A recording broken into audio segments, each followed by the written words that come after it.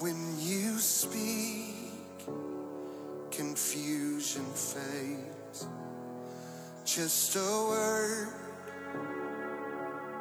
and suddenly I'm not afraid, 'cause you speak, and freedom reigns. There is hope in every single word you say. I don't wanna miss one word you speak, 'cause everything you say is life to me.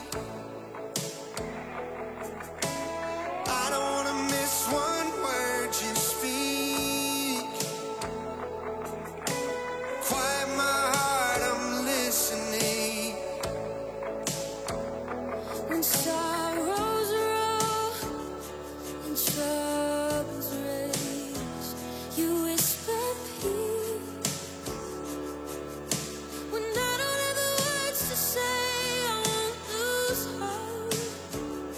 When storms won't break, you keep your word. Oh, and your promises will keep me safe. Oh, I don't wanna miss one word you speak, 'cause everything you say is life to me. Oh, I don't wanna miss one word you speak. So quiet my heart, I'm listening.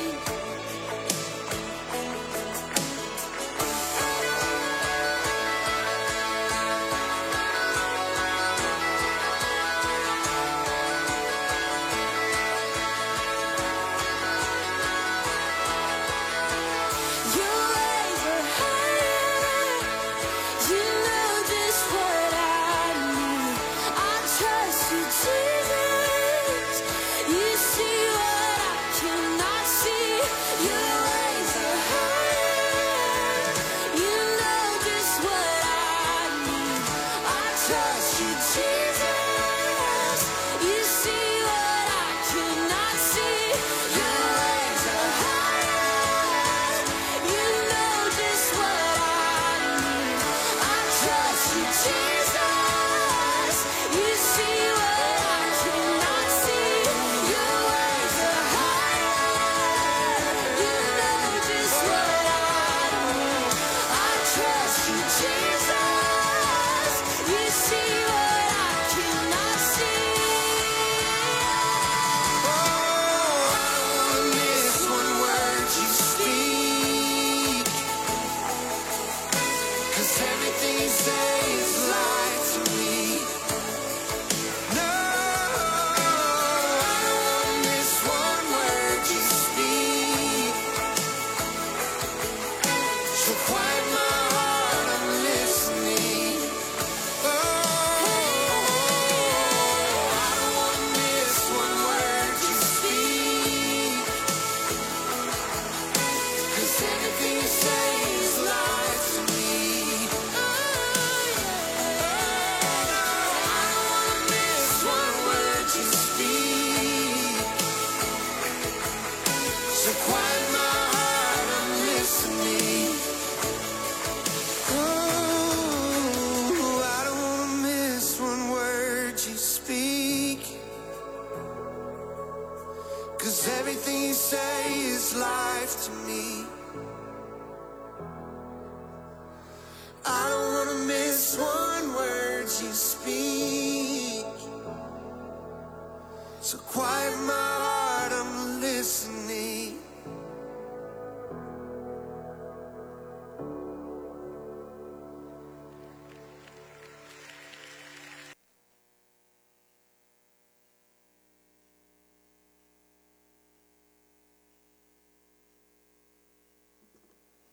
Good morning. All right. That's an awesome song. Okay, be turning. We're going to be on page 703. 703 in the church Bible, right at the middle. Today, Psalm 117. Real quick, got some praises and some prayer requests. Little August Haynes is doing better. He's gaining weight and talking about making adjustments to his feeding, and maybe, did I understand, maybe adjusting the oxygen a little bit. Is that right? Yeah, I thought so. That's amazing. Bless the Lord for that. We need to continue to pray for Pam. She's got actually confirmed she has COVID, so we'll pray for her. Susan and Joe Placencia are still traveling to the northeast up there. We'll keep them in our prayers. Jacob Moore, who actually helped us set up all the sound and video stuff here at the church, he's got a bacterial infection that's really giving him a hard time. He's in ICU, and he also has some kidney issues, so we will keep Jacob and his family in our prayers. Raul Jr., I don't want to mislead anybody. I made an announcement last week he's doing well. He is doing well, but he is still on treatment. So we need to continue to pray that God will work in his life and his family's life. And Nina has got the stomach bug today, so bless her. So today we're going to read all of 117. It's a nice short psalm. But I learned a word today. It's in the first verse there. It's laud. And so I knew I was supposed to look that up and see what that is. And that is to praise publicly for the greatness of the one you're praising. And I thought, wow, what a cool word. So that'll help you understand this verse more, to know that word. Praise the Lord, all you Gentiles. Laud him, all you peoples. For his merciful kindness is great toward us, and the truth of the Lord endures forever. Praise the Lord. Amen. Let's pray.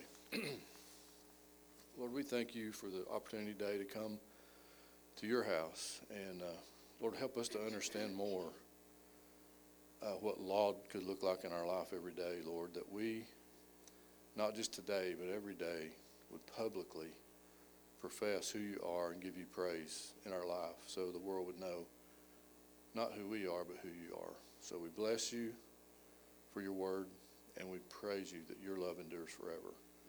And Lord, we do lift up these requests this morning. We bless you for the praise for little August. I pray you continue to work in that perfect little body, Lord, that you've created. I pray you continue just to help him grow and mature. And Lord, that you would amaze the doctors around him in his progression and his healing. And Lord, we also continue to lift up Pam as she's fighting COVID, and be with Susan and Joe as they're traveling, Lord. I pray you oversee that. And Lord, we lift up Jacob. He is having a tough time. So we pray, God, that you would intercede for your glory. Lord, that you would step in and you would heal fully and completely Jacob Moore.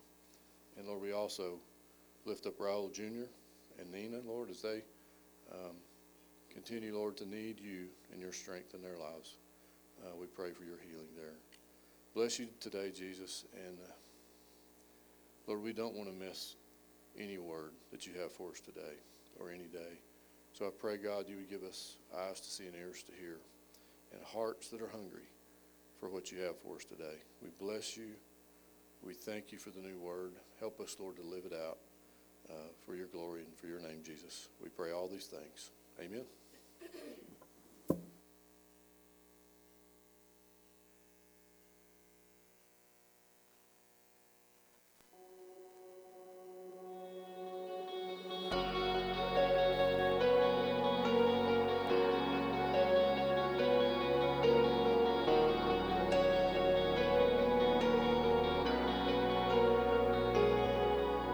There's never been anyone like you, God.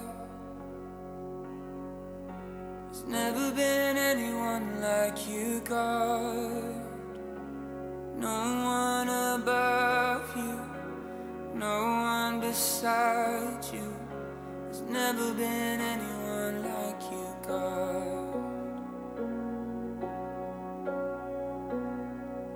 There's never been anyone like you, God. There's never been anyone like you, God. You are the highest, you are the greatest. There's never been anyone like you, God.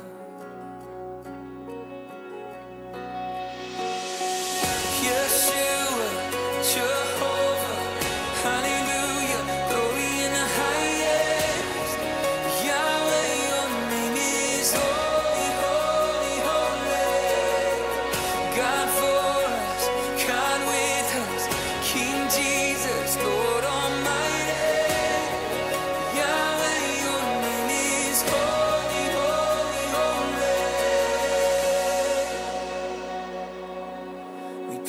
praise your name forevermore. We praise your name forevermore. All tongues and all nations, let all generations sing praise to the name of the Lord our God. Yeshua, Jehovah, hallelujah, glory in the highest. Yahweh, your name is holy, holy, holy. God for us, God with us, King Jesus, Lord Almighty. Yahweh, your name is holy, holy, holy.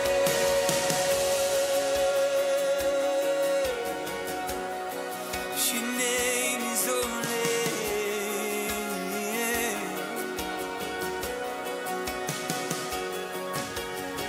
Sing praise to the great I am.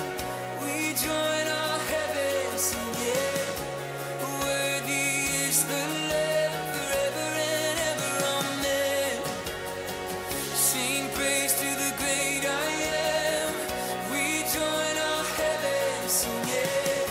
Worthy is the Lamb forever and ever. Amen. Sing praise to the great I am. We join all heaven singing. Worthy is the Lamb forever and ever. Amen. Sing praise to the great I am. We join all heaven singing. Worthy is the Lamb forever and ever. Amen.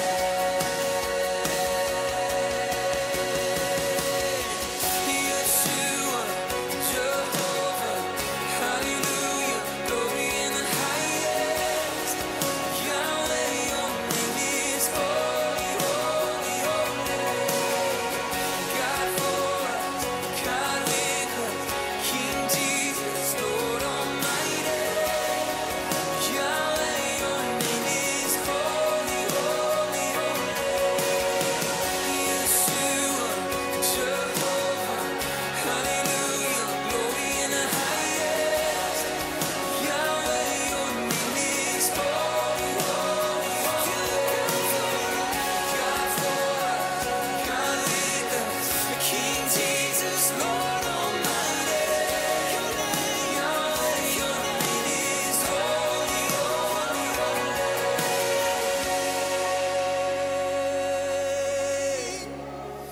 Your name is holy.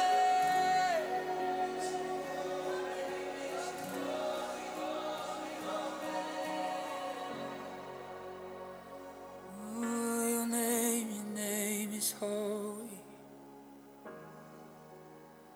Your name is holy, holy, holy.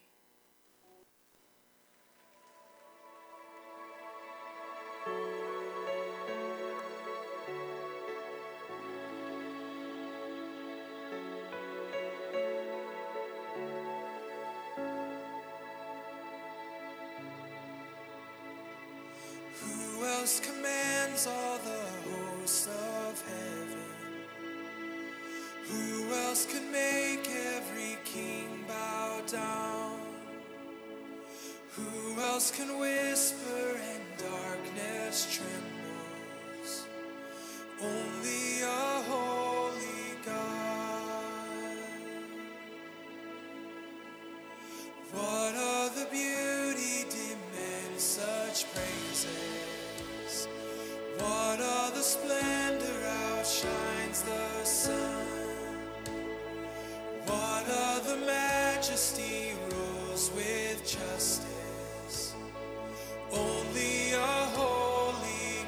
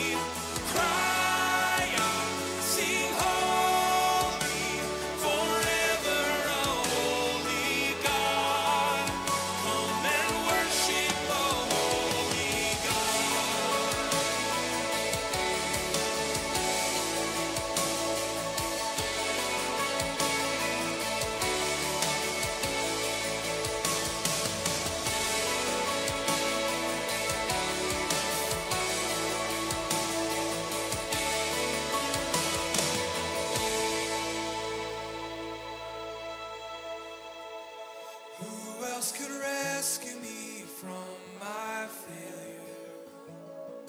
Who else would offer his only son? Who else invites me to call him Father? Only a holy God. Only a holy God. Come, behold the one, the only. Cry out, sing holy, forever a holy God. Come and worship the holy God. Come, behold the one and the only. Cry out, sing holy, forever a holy God. Come and worship the holy God. Come and worship the holy God.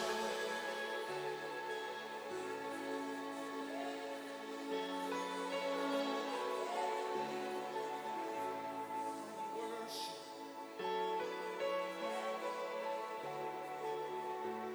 come and worship.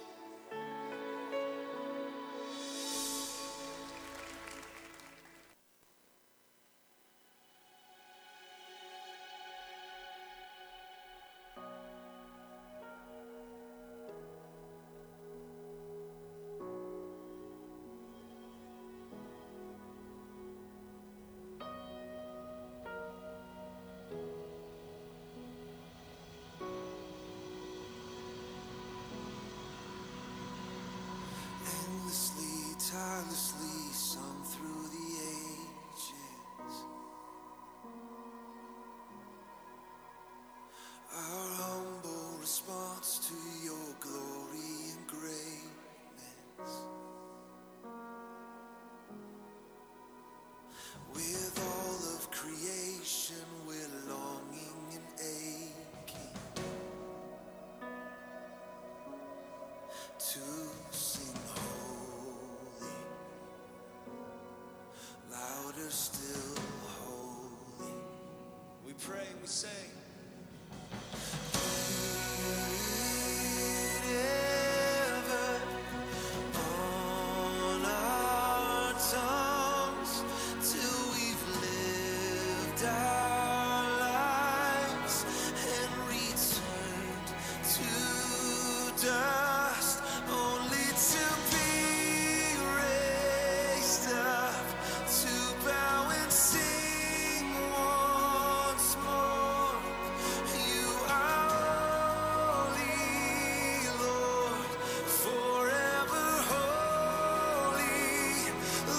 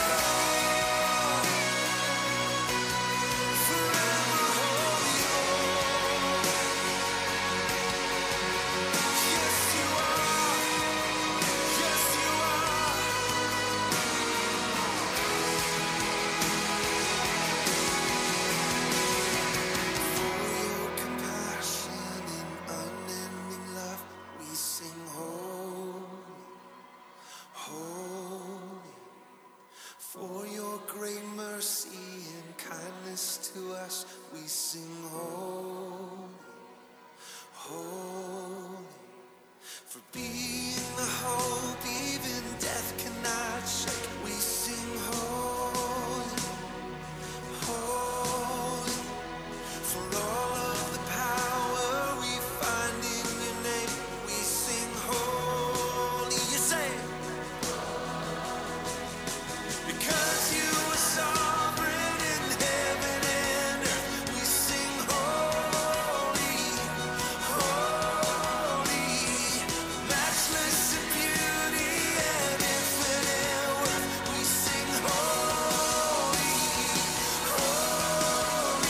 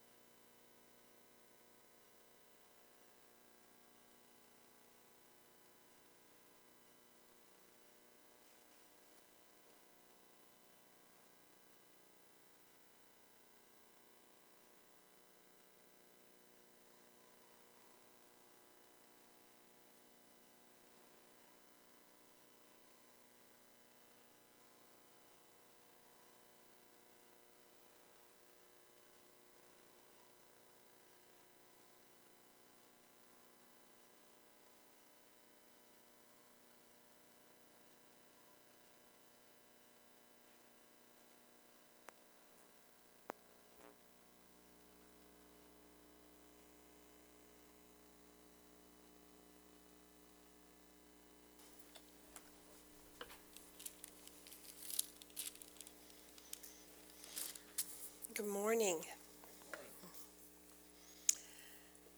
Well, I join with that prayer and with the songs and with the scripture reading this morning that we do come in this place, bow down and ready to worship the most holy God. Our message today is going to start in Romans. We've been in Romans for several months, and we are on page 1305, Romans 12.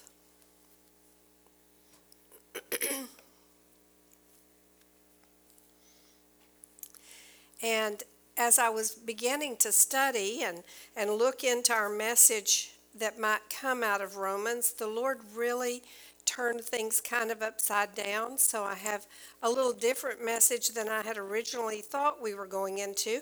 But I just want us to be reminded that Paul was leading us in Romans 11, that he was helping us to understand God's salvation and how it unfolds through the picture in the olive tree.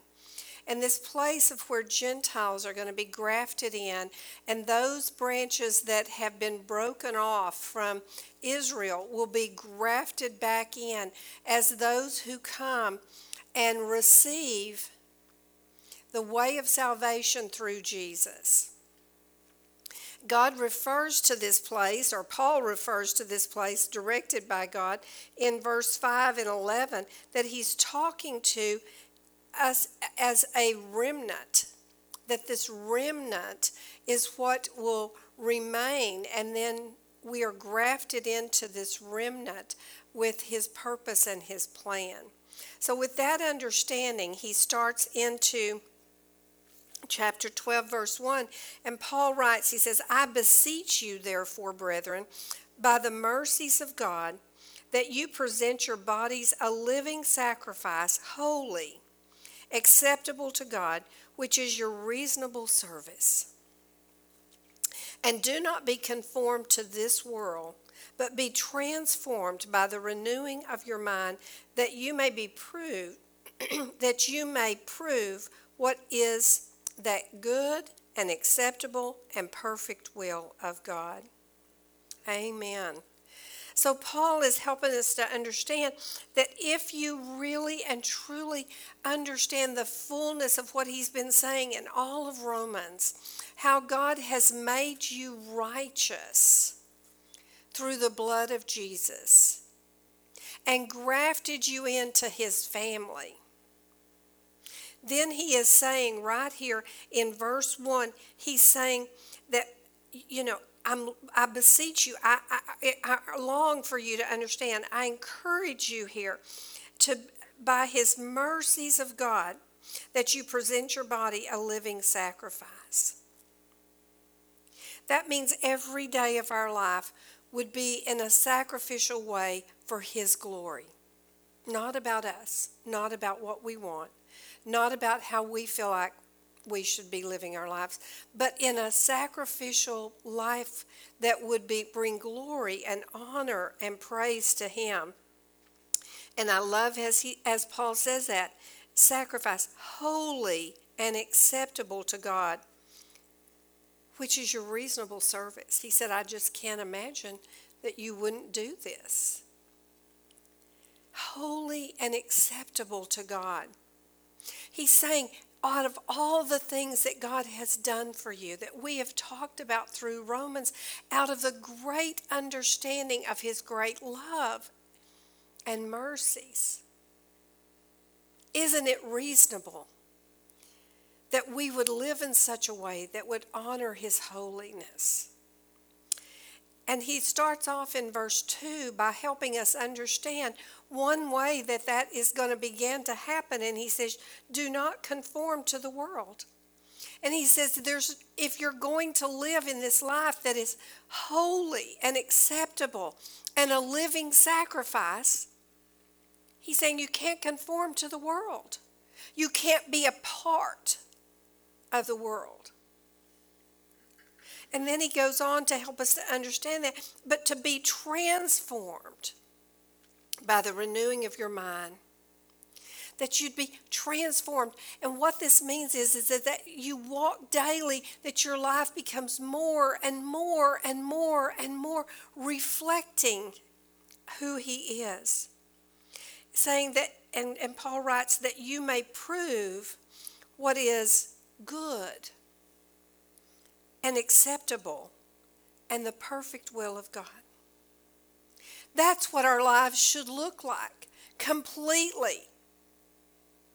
That we're not conformed, that we're not a part of the world, but that we are transformed. And that we're walking in such a way that our lives reflect his goodness, his perfect will.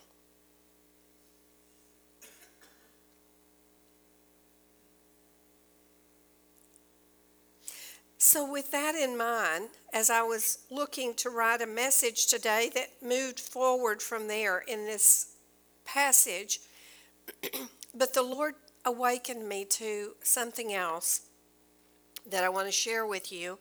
And it came to my attention that there were churches in town, and apparently a trend of messages going across at least the United States over the last couple of years about Christmas time.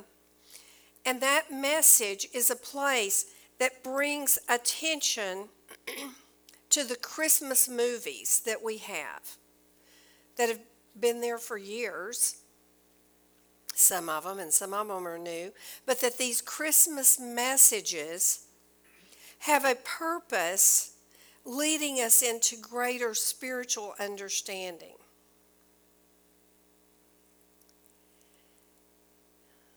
I was troubled by some of the things that I heard, and I felt like the Lord took these two scriptures that we've just studied right here and opened them up to me and said, you have to see that what is being taught is false teaching. And you have to speak against that. That we might not be drug off by the world. So I listened to one of the messages. In fact, I listened to two different messages, that I might understand what was being taught and to understand through God's direction whether or not this was false teaching, and what I might say and bring to you today that would be acceptable for His purpose and His will. It was said in the movie, so I'm going to watch my notes quite a bit here so I can tell you exactly some of the things I wrote down. This movie is called It's a Wonderful Life. Some of you may have seen that. I saw it many years ago before God changed my life. And it was said in the sermon, in the message, that this wonderful life calls to something inside of each one of us. Something that God wired in us. That He designed us for this something, this call that this movie is portraying.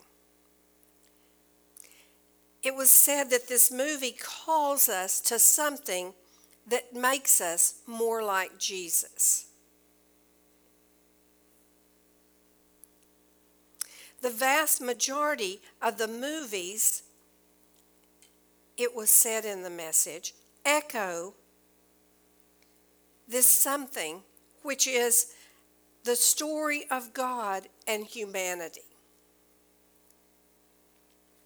Let me say that again. It was said that the vast majority of movies echo the story of God and humanity.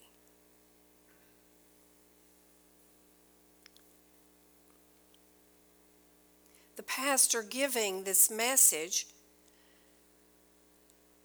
pulled a scripture from Acts 17, verse 28. So if you turn with me to page 1277.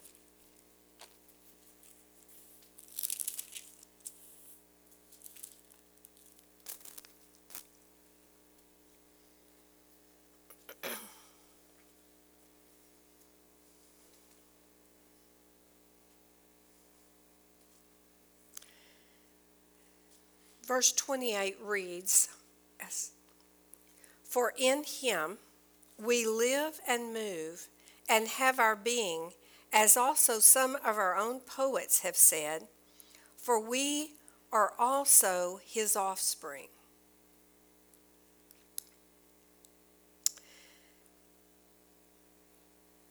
So this is quoting some of the poets of this time and attributing some of the attributes of God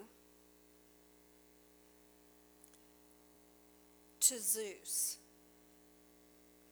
So what is being written here seems like it's talking about, for in him, and Paul is saying in this place, for in him we live and move and have our being, as also some of your own poets have said. He's saying, in God, Paul is saying, for in him, God, Yahweh, we live and move and have our being. But some of your poets have written this very understanding about Zeus.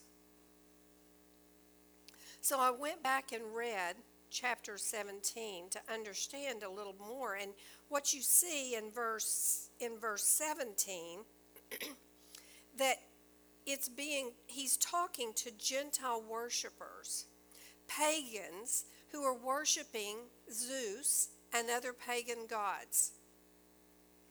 In fact, if you look on down to verse 24, he makes mention of the fact, in verse 23, it says, for as I was passing through and considered the objects of your worship, I even found an altar with the inscription, to the unknown God. Therefore the one whom you worship without knowing, him I proclaim to you. So he's coming along here and he's saying, as I'm passing through and looking at how you're worshiping Zeus and these other gods, you have this inscription, to the unknown God. And he's saying, I know who that God is. And I want to awaken you to what you don't understand. And he goes on and he says in verse 24, God who made the world and everything in it, since he is Lord of heaven and earth, does not dwell in temples made with hands. Nor is he worshipped with men's hands as though he needed anything, since he gives to all life, breath, and all things. And he has made from one blood every nation of men to dwell on all the face of the earth, and has determined their pre-appointed times and boundaries of their dwellings, so that they should seek the Lord in the hope that they might grope for him and find him, though he is not far from each one of us. For in him we live and move and have our being. And so Paul is saying, this is the unknown God that you don't know. This is the God you don't know. But you take many of these attributes and your poets use them as if they are true of other gods.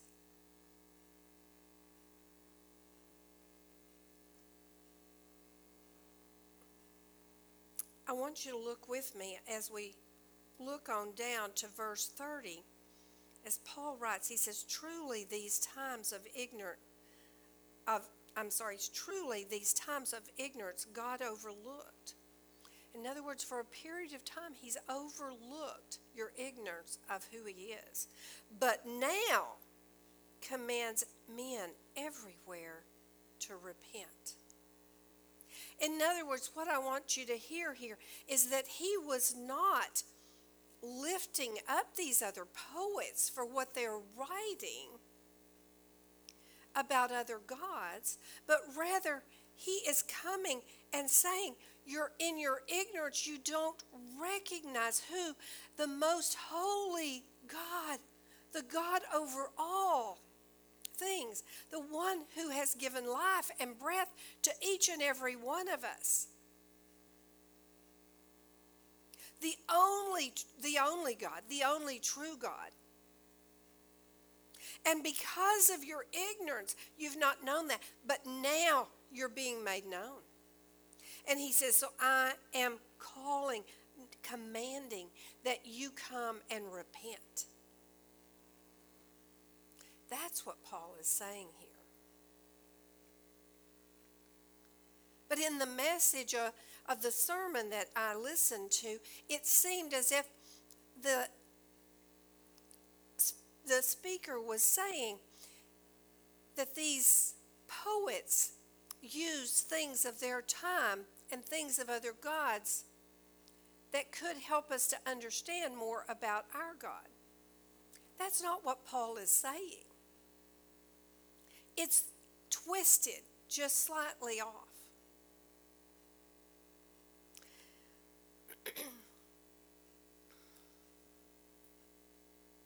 Paul called these people to repent. That's the message of Acts 17.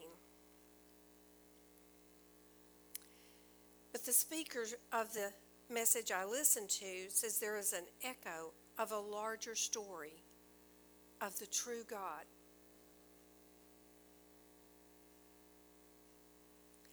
In other words, he's saying that the things that the poets were saying in this time about Zeus were really an echo about God.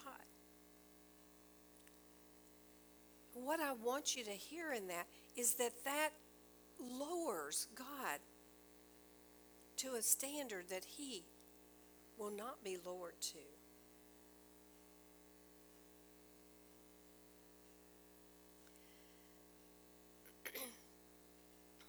The pastor giving the message said these movies all have a kingdom connection because they have some understandings in these movies that signify love and kindness and giving. And these are things that would draw us all to think that we should live more like it's Christmas every day.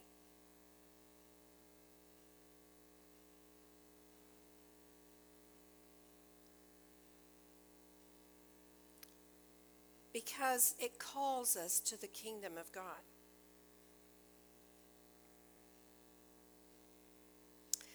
He went on to say that it doesn't mean that the whole movie and the story in the movie is true, but that we have to be discerning about what is true and untrue.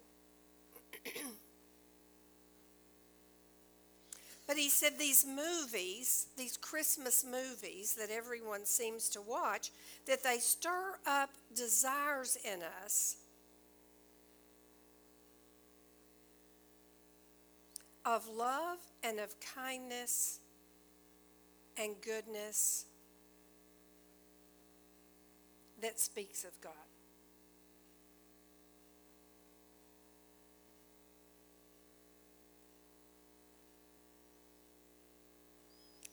He did say that there were some things that were untrue in the movie, like the messenger Clarence, who is an angel who comes and speaks with the main character. Excuse me. But overall, the message is true.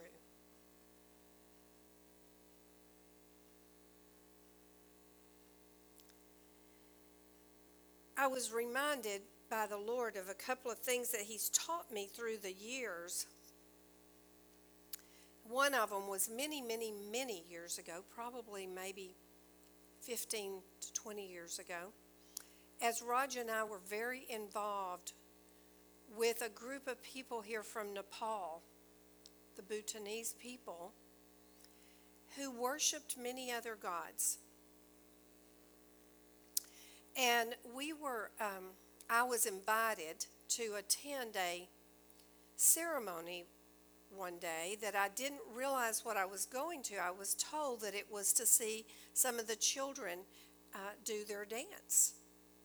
And so I went innocently to see that performance. But when I got there, the room was filled with people. And after a short time, I realized that I was in a ceremony worshiping one of their gods. The goddess of Diwali, the Diwali goddess, was what the ceremony was for. Now, there were children dancing, but it was part of a worship service. So as I began to talk to the people and say, I cannot be here. I cannot be a part of this. The things that they said back to me struck me and have never left me. They said, oh, Miss Deborah, you do not understand. This ceremony and this goddess of Diwali is much like your Christmas. It's all about love, forgiveness, gifts, and acts of kindness.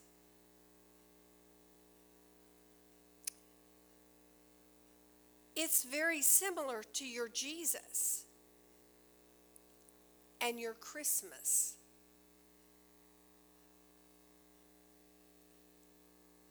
I said, no, it is not. You see, what I saw that day, and I have seen many times since then in other ways, is that just because something is about love doesn't mean it's about the love of Jesus. Just because something is a kind act doesn't mean it is rooted in Jesus. Just because many people do good things and they have no love for Jesus and no understanding about Jesus, and they've certainly never surrendered their life to Jesus. I've seen it. I know many people that do good things, but not out of the heart of Jesus. So just because a movie brings us an understanding of doing good things, of love, of kind acts, does it reflect Jesus? I was also reminded of a time when Roger and I went to talk to a family here in town, a gentleman and his wife, and they had us over for dinner and wanted to discuss our understandings of Jesus and the Bible and God. And we were certainly anxious to do so. But as we got into talking, the whole thing is that this gentleman wanted to say that we and our beliefs were the same as his, but he was Mormon. And we would not agree to this place that we were the same. And I remember the man saying to me so clearly, he said, you know, we believe in Jesus and you believe in Jesus. And I said, yes. And you believe that he is the Son of God, and I believe he is the Son of God, but you don't believe he's equal to God. You don't believe God and Jesus are one. You believe that Jesus is lower than the Father. That you don't actually believe that he's really divine. You don't believe that Jesus is God. That separates us. What I began to see as God was talking to me over these places is that the problem is the root. You see, the man we were talking to at dinner, if you look at it at the surface, they believe in Jesus, the Mormons believe in Jesus, and we believe in Jesus. It seems like we're the same.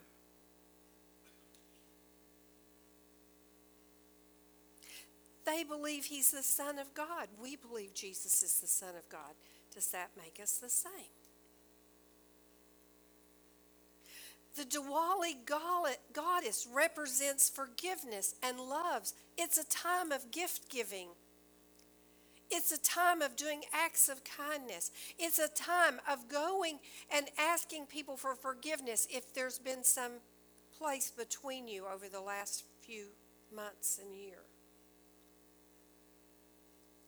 We would believe in forgiveness. We would believe in love. We would believe in acts of kindness. Does that make us the same? Because that's the premise of this understanding over this message, is that these Christmas movies reflect Christian understandings. Therefore, they lead us to understand this truth, was what the pastor said.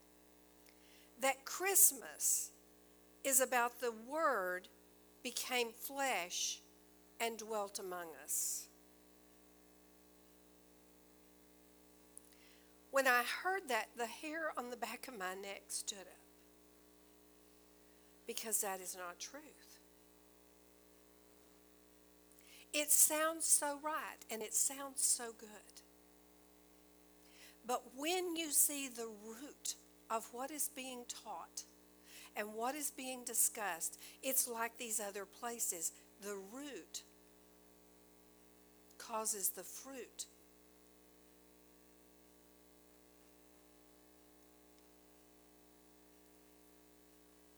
to be defiled. I wanted to take you to a scripture that it's in Revelation 22. Let me see if I can give you a page number really quick. Oh, I've got it. It's on page 1426.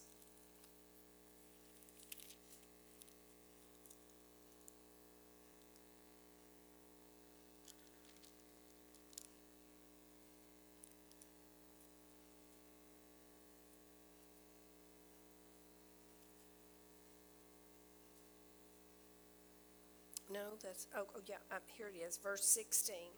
Page 1426, verse 16. And Jesus says, I, Jesus, have sent my angel to testify you these things in the churches. I am the root and the offspring of David, the bright and morning star. Jesus is saying, I am the root and the branches.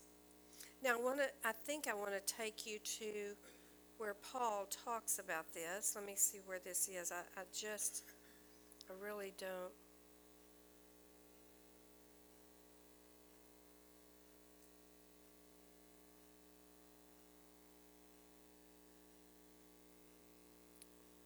Okay, it's verse 16 and back to Romans 11 on page 1304.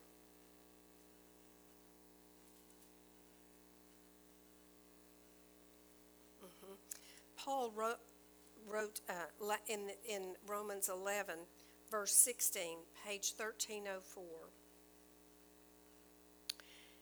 where he's talking about this being grafted in and how this will be. And he says, for if the first fruit is holy, the lump is also holy. And if the root is holy, so are the branches. You see, the fruit will be holy if the root is holy, because the branches are going to be holy. But when there is a root that is unholy, the fruit is unholy, the branches are unholy. So no, I cannot agree with what this pastor has determined, because he made a statement that Christmas is about the Word became flesh and dwelt among us. You see, he has taken a part of truth and twisted it to make it say something that the Bible does not say. So let's look at that. It's in John 1 is where he's quoting from. And that's on page 1220.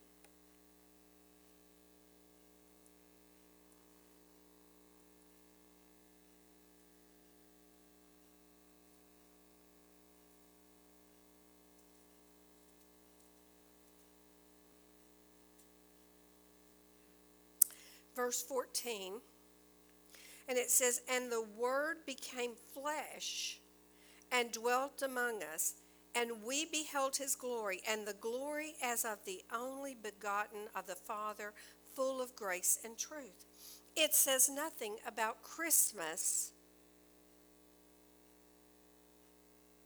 being reflected in this truth. So the root of this understanding is that Christmas is about this. The Bible does not say that. So I wanted to give you a few highlights here of things that I felt like the Lord gave me regarding this. So, first of all, this word Christmas is not in the Bible at all. So to say that Christmas is about the Word becoming flesh and dwelling among us is made this statement untrue. Because Christmas is not about this. Because, why? Because the Bible does not give us that understanding. Christmas is a made up ceremony and not something that is commanded in the Word of God.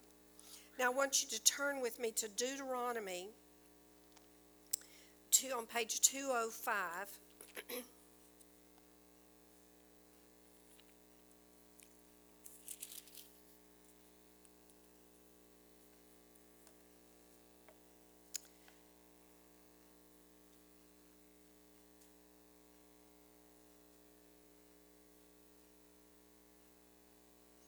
Page 205, Deuteronomy 4,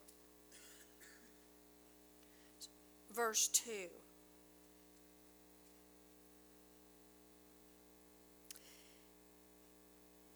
It says, "And you shall not add to the word which I command you, nor take from it, that you may keep the commandments of the Lord your God, which I command you."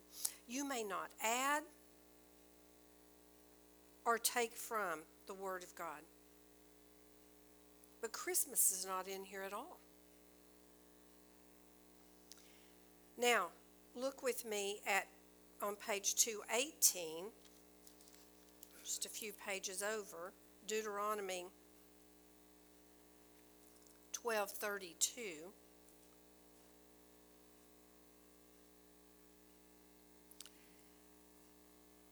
It says, "Whatever I command you, be careful to observe it. You shall not add to it nor take away from it."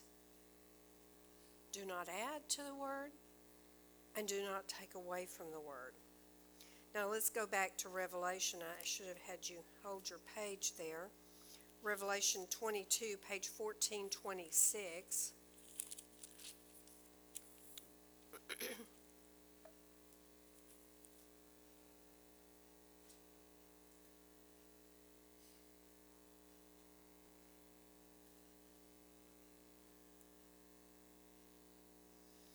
Starting in verse 18, it says, "For I testify to everyone who hears the words of the prophecy of this book. If anyone adds to these things, God will add to him the plagues that are written in this book. And if anyone takes away from the words of the book of this prophecy, God shall take away his part from the book of life, from the holy city, and from the things which are written in this book." I would say God is very serious. In the beginning of the law in Deuteronomy to the very end in Revelation, God says don't add to and don't take away from the things that are about him.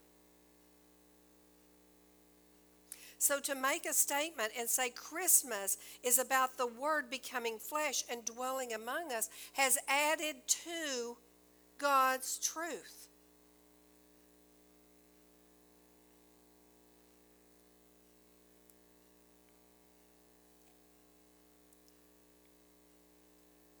turn with me to 2 Timothy. It's on page 1368.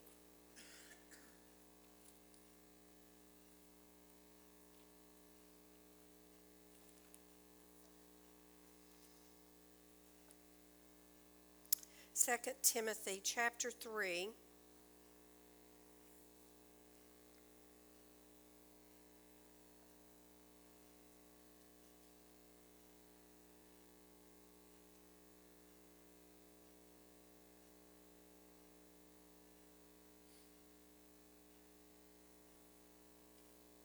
Let me see.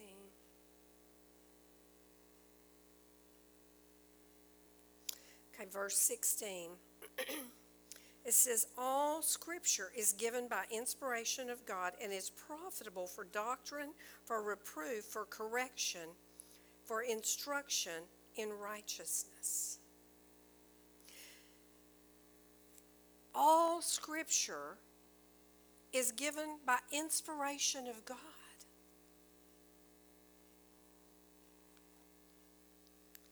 My second point comes very clearly. Is that Scripture in no place celebrates or mentions the celebration of Jesus' birth.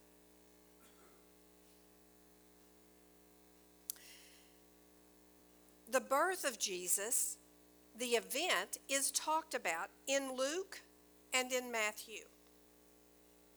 But there are no dates given for his birth.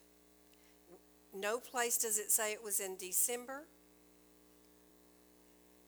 No place does it give us a date. And yet, it says that all Scripture has been inspired by God. So somehow God forgot to give us the date to celebrate the birth of his Son.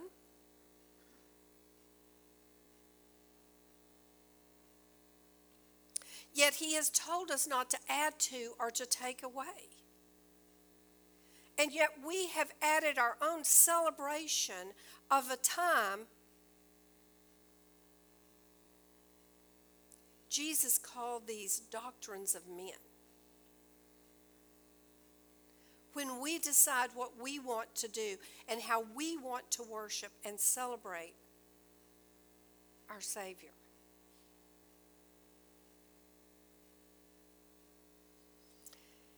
Out of all the Bible, there is not one time that any of the writers, Paul, Peter, John, the Old Testament prophesying about the time of celebration for a birth. There is prophecy about the birth, but not of an ongoing celebration. God is so specific in Leviticus about the celebrations that he desires for us to have, and they're about his feast. And they do proclaim the life and death of Jesus.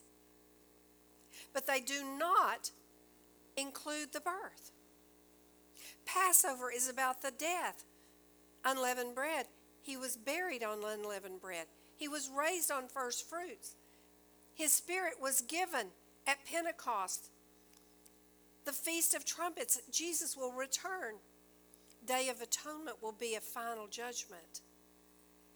And the Feast of Tabernacles, he will dwell with his people. But not one place is mentioned about celebrating his birth. Did God forget this? If it was all inspired for our doctrine, for reproof, for correction, for instruction of walking in righteousness, and God forgot to tell us what he desires for us to do?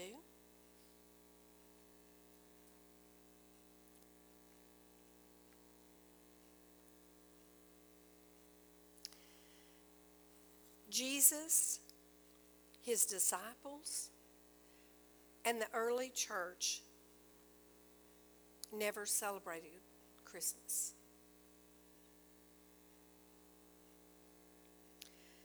But rather, Christmas was brought about in the 4th century where historians document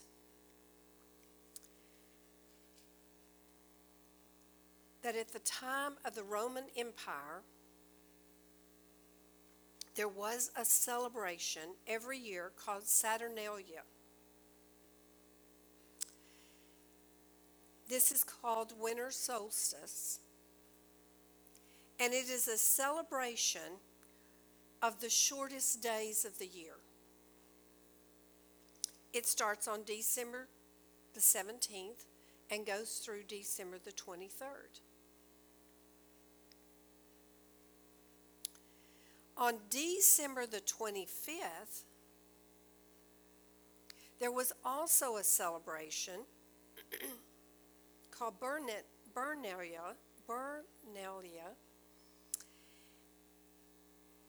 And this particular day, on December 25th, was to celebrate that the sun's length of time on the face of the earth was longer on this day. The days began to get longer on December the 25th. And they celebrated this day as a day to celebrate the birthday of the unconquerable sun, Sol Invictus. In other words, a day back in the 4th century was being celebrated as the birth of the sun god, because he was in his mercy bringing new life back to the earth. Because in this time of the winter months, and as the days got shorter and shorter, there was darkness. They didn't have a lot of light. It was very cold.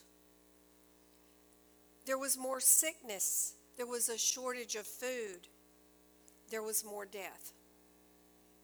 And so December 5th was a great time to come and to worship and to celebrate the sun, that it was coming back.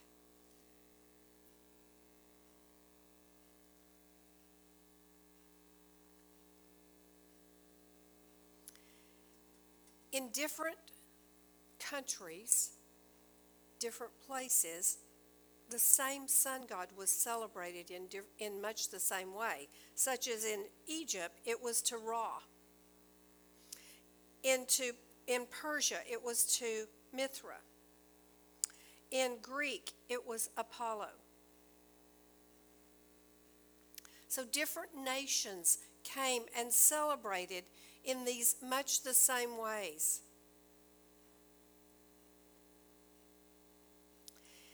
But in the Roman Empire, with this Sol Invictus, at the time of the 4th century, there was the Emperor Constantine. And Constantine was not a great emperor, but he was better than some of the ones right before him who were killing all the Jews and Christians. And Constantine wanted to be remembered as one of the greatest emperors to ever live. He saw himself as a god, and he raised himself up as a god. So he wanted to do some things to get along with the pagan people in his under his authority, to the Jewish people, and to the Christians. So what he did is he began to cause or make a ruling that they had to celebrate at the same times of the pagans. You see, he did not like the Jewish people at all. He felt that they might rise up against him. He saw they walked in power and authority. And he had a strong place of anger against them. And so he did away with all their feast, that they could no longer celebrate their feast. But he did say that if they wanted to celebrate And the Christians, if they wanted to celebrate their God, they could all come and celebrate it on December the 25th. The birth of the sun god. So Christmas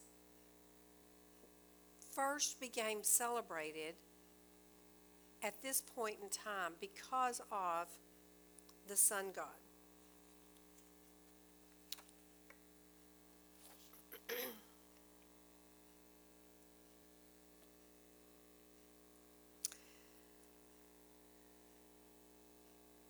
So, to me, through the scriptures we've looked at today, Christmas is the fruit of a root that is pagan.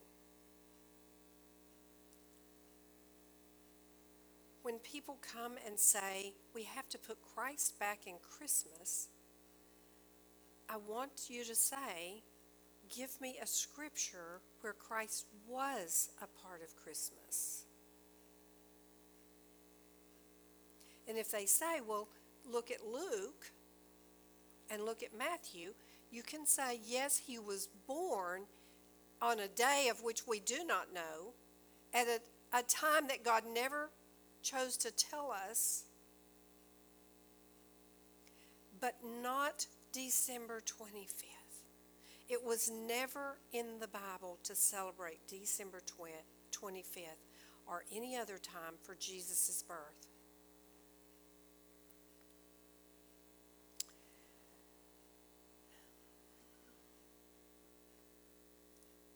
So anything associated with Christmas comes from a root that is pagan and an abomination before God.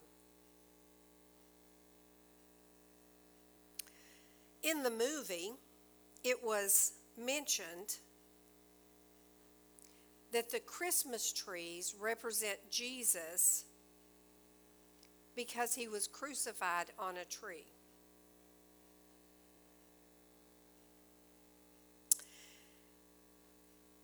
If you'll turn with me to Jeremiah 10 on page 880.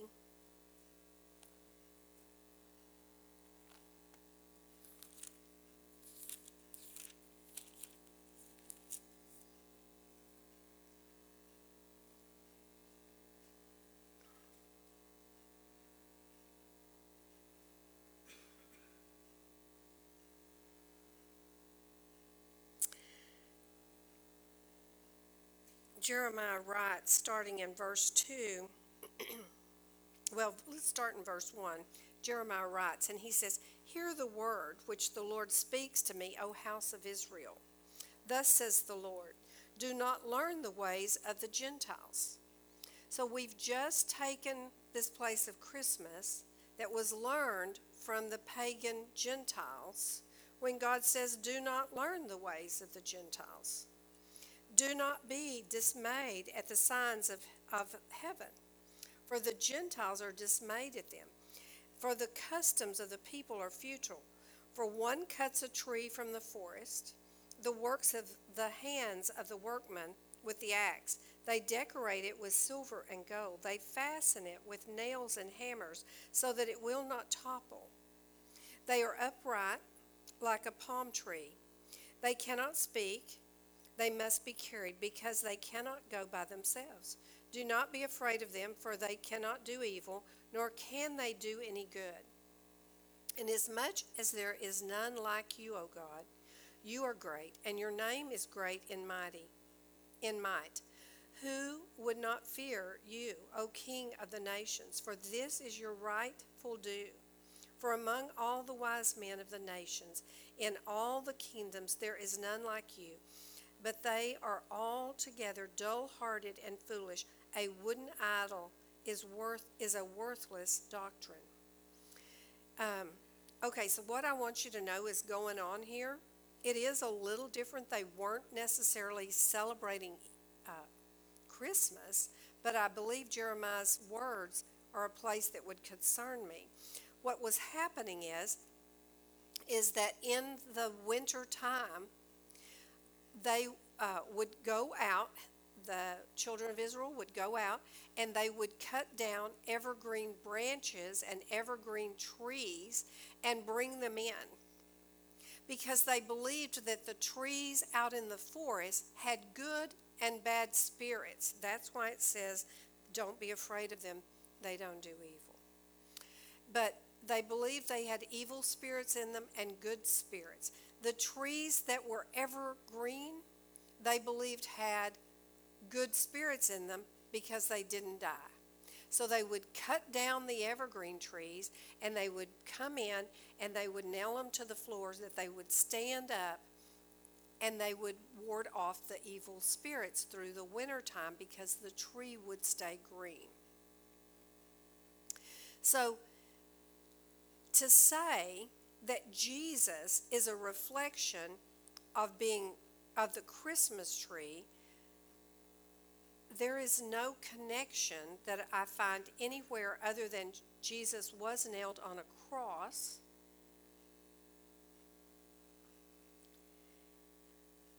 But in no way does it say to us that we should bring a tree into the house and decorate it, honoring and worshiping Jesus.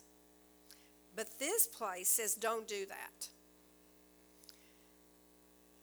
The other place that was mentioned in the sermon was that the reason that we put lights, or that people put lights on Christmas trees, is because Jesus is the light of the world. And this is a far stretch from that as well. The Bible doesn't ask us to do such things. But rather, I was even thinking about it. I thought, if you just take this understanding, you can almost create any scenario about and say it's about Jesus. I mean, you could take car lights going down the highway. So I was driving home the other night, and I thought, oh my goodness, Jesus, you could be in all the car lights. And we could all say, look at Jesus in all the car lights. It becomes absurd. Because the problem here is that the church has joined in with this pagan understanding and is trying to create a way to justify their keeping a pagan holiday.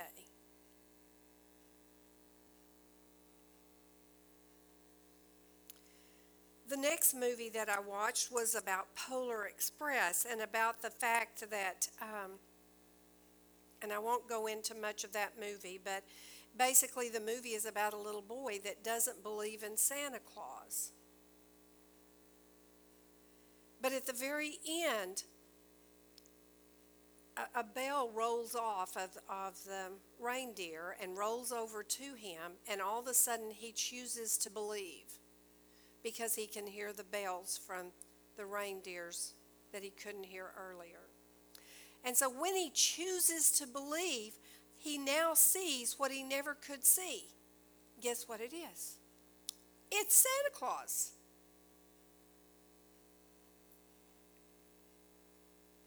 And this is supposed to reflect our belief in Jesus, is that if you'll believe, you can see.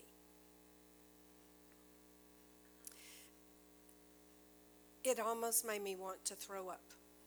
I was so defiled by this understanding.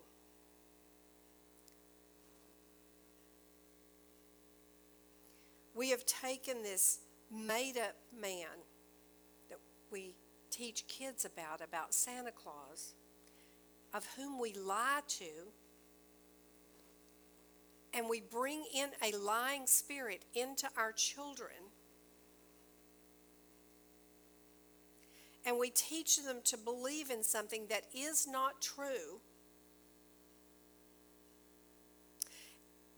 in a man that is really magical, that knows all things, that sees all things, that rewards those who do good and punishes those who do bad. And then at some point in time in their life, we go, oh, that's not really real. You don't have to believe in that anymore. That's all just for fun. But I do want you to believe in Jesus, who sees all things, who knows all things, who blesses those who are good. And there is eternal punishment for those who do evil. Now you should believe in him.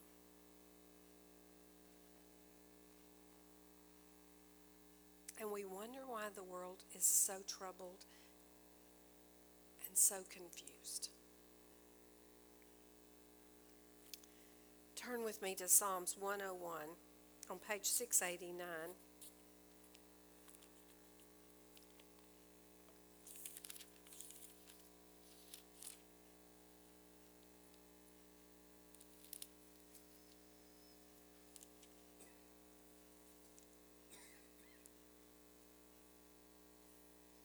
It's in verse 7. About halfway through verse 7, it says, "He who tells lies shall not continue in my presence." If you just want one scripture of why you shouldn't be celebrating Santa Claus, that's enough for me.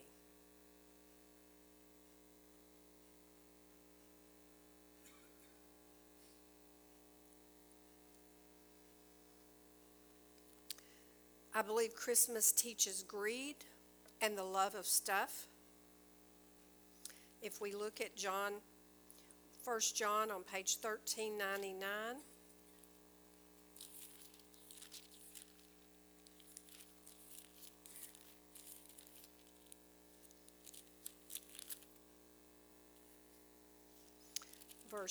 Chapter 2, verse 15.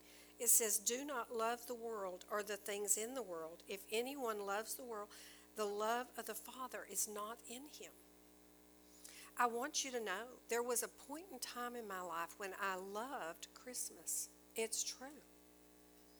I had everything decorated. I had every nook and cranny had something Christmas on it. I went into debt every year so that I could buy my kids more than they ever could imagine or hope for. But I was ignorant, as we saw earlier. But God has called me out of that place as he brought truth to my understanding. And I did do as Paul said, I repented of this place. And I had nothing to do with it anymore. Roger and I burned all the Christmas stuff and threw it away and got rid of everything. That it had no place in our home. This verse was one of the verses that God brought to me as he began to show me all the things that were untrue about Christmas.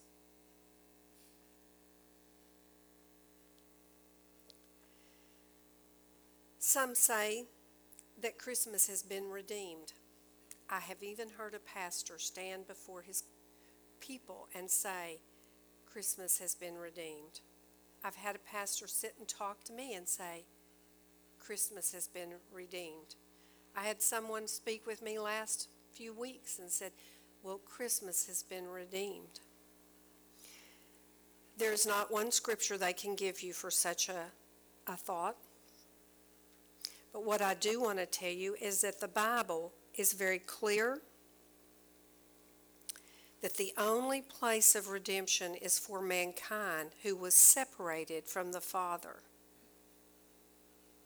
Not one other place has ever been redeemed.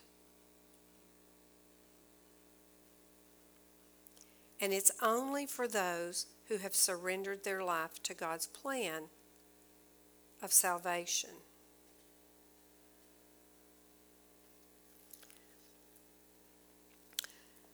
Turn with me to chapter 2 of, 2 Corinthians, page 1330.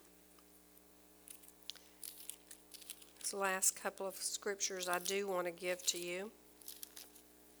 So that if someone talks to you and they don't have scriptures, I want you to have scriptures.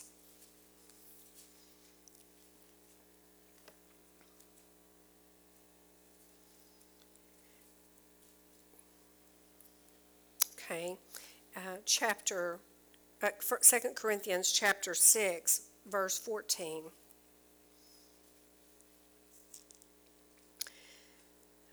Paul writes, he says, "Do not be unequally yoked together with unbelievers." I'm telling you, if there is anything that the world is yoked in, it's Christmas. But unbelievers, believers, people professing to be Christians, those who have nothing to do with Jesus at all, pagans, everybody does Christmas. They're yoked together with this spirit. I want you to hear me. It is a spirit of Christmas. And they are yoked together. Do not be unequally yoked together with unbelievers. For what fellowship has righteousness with lawlessness? And what communion has light with darkness? And what accord has Christ with Baal? Or what part has a believer with an unbeliever? And what agreement has the temple of God with idols? For you are the temple of the living God, as God has said, "I will dwell in them and walk among them, and I will be their God, and they shall be my people. Therefore, come out among them and be separated," says the Lord. "Do not touch what is unclean, and I will receive you. I will be a father to you, and you shall be my sons and daughter, says the Lord Almighty." I will tell you,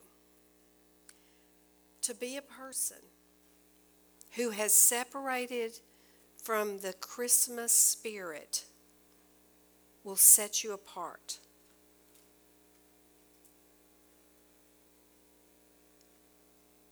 People don't understand it. People don't know what to do with it. It sets you apart.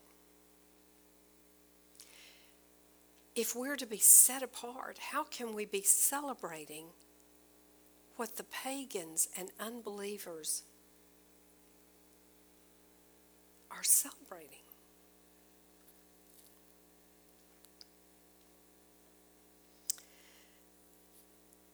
First Peter says to be holy, for he is holy.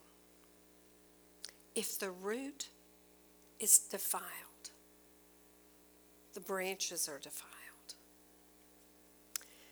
But I want to leave you with this last scripture where we started in Romans 12. It's on page 1305.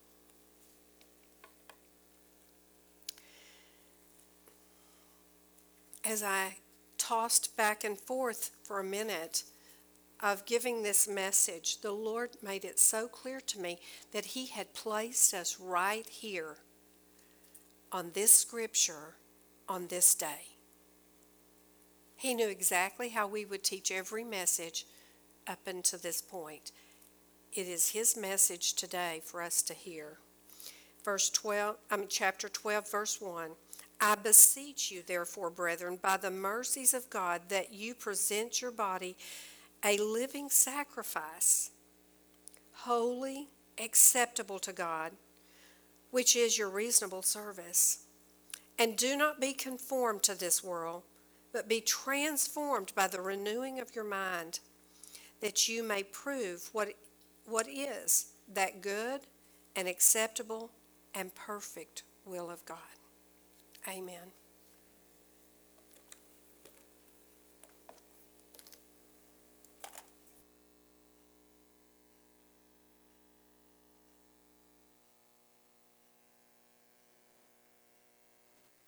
And every tribe and tongue join the song of the angels and the 24 elders, singing, "Holy is the Lord."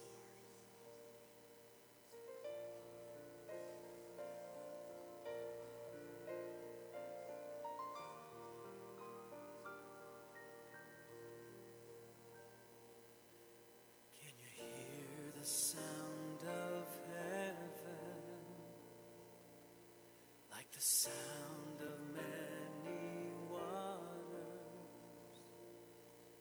It's the sound of worship coming from the throne.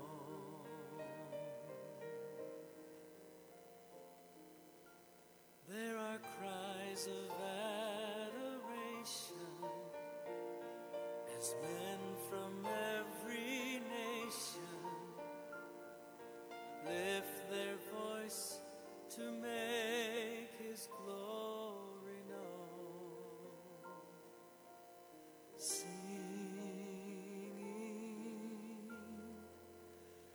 holy, holy, holy are you, Lord.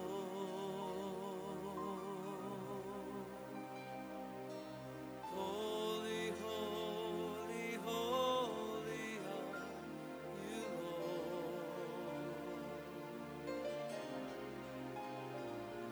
The elders and angels bow, the redeemed worship you now.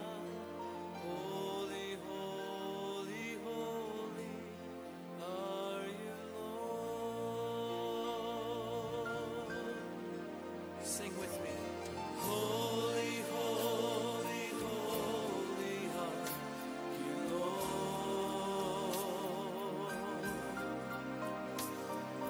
Holy, holy, holy are you, Lord. The elders and angels bow, the redeemed worship you now. Holy, holy, holy are you, Lord.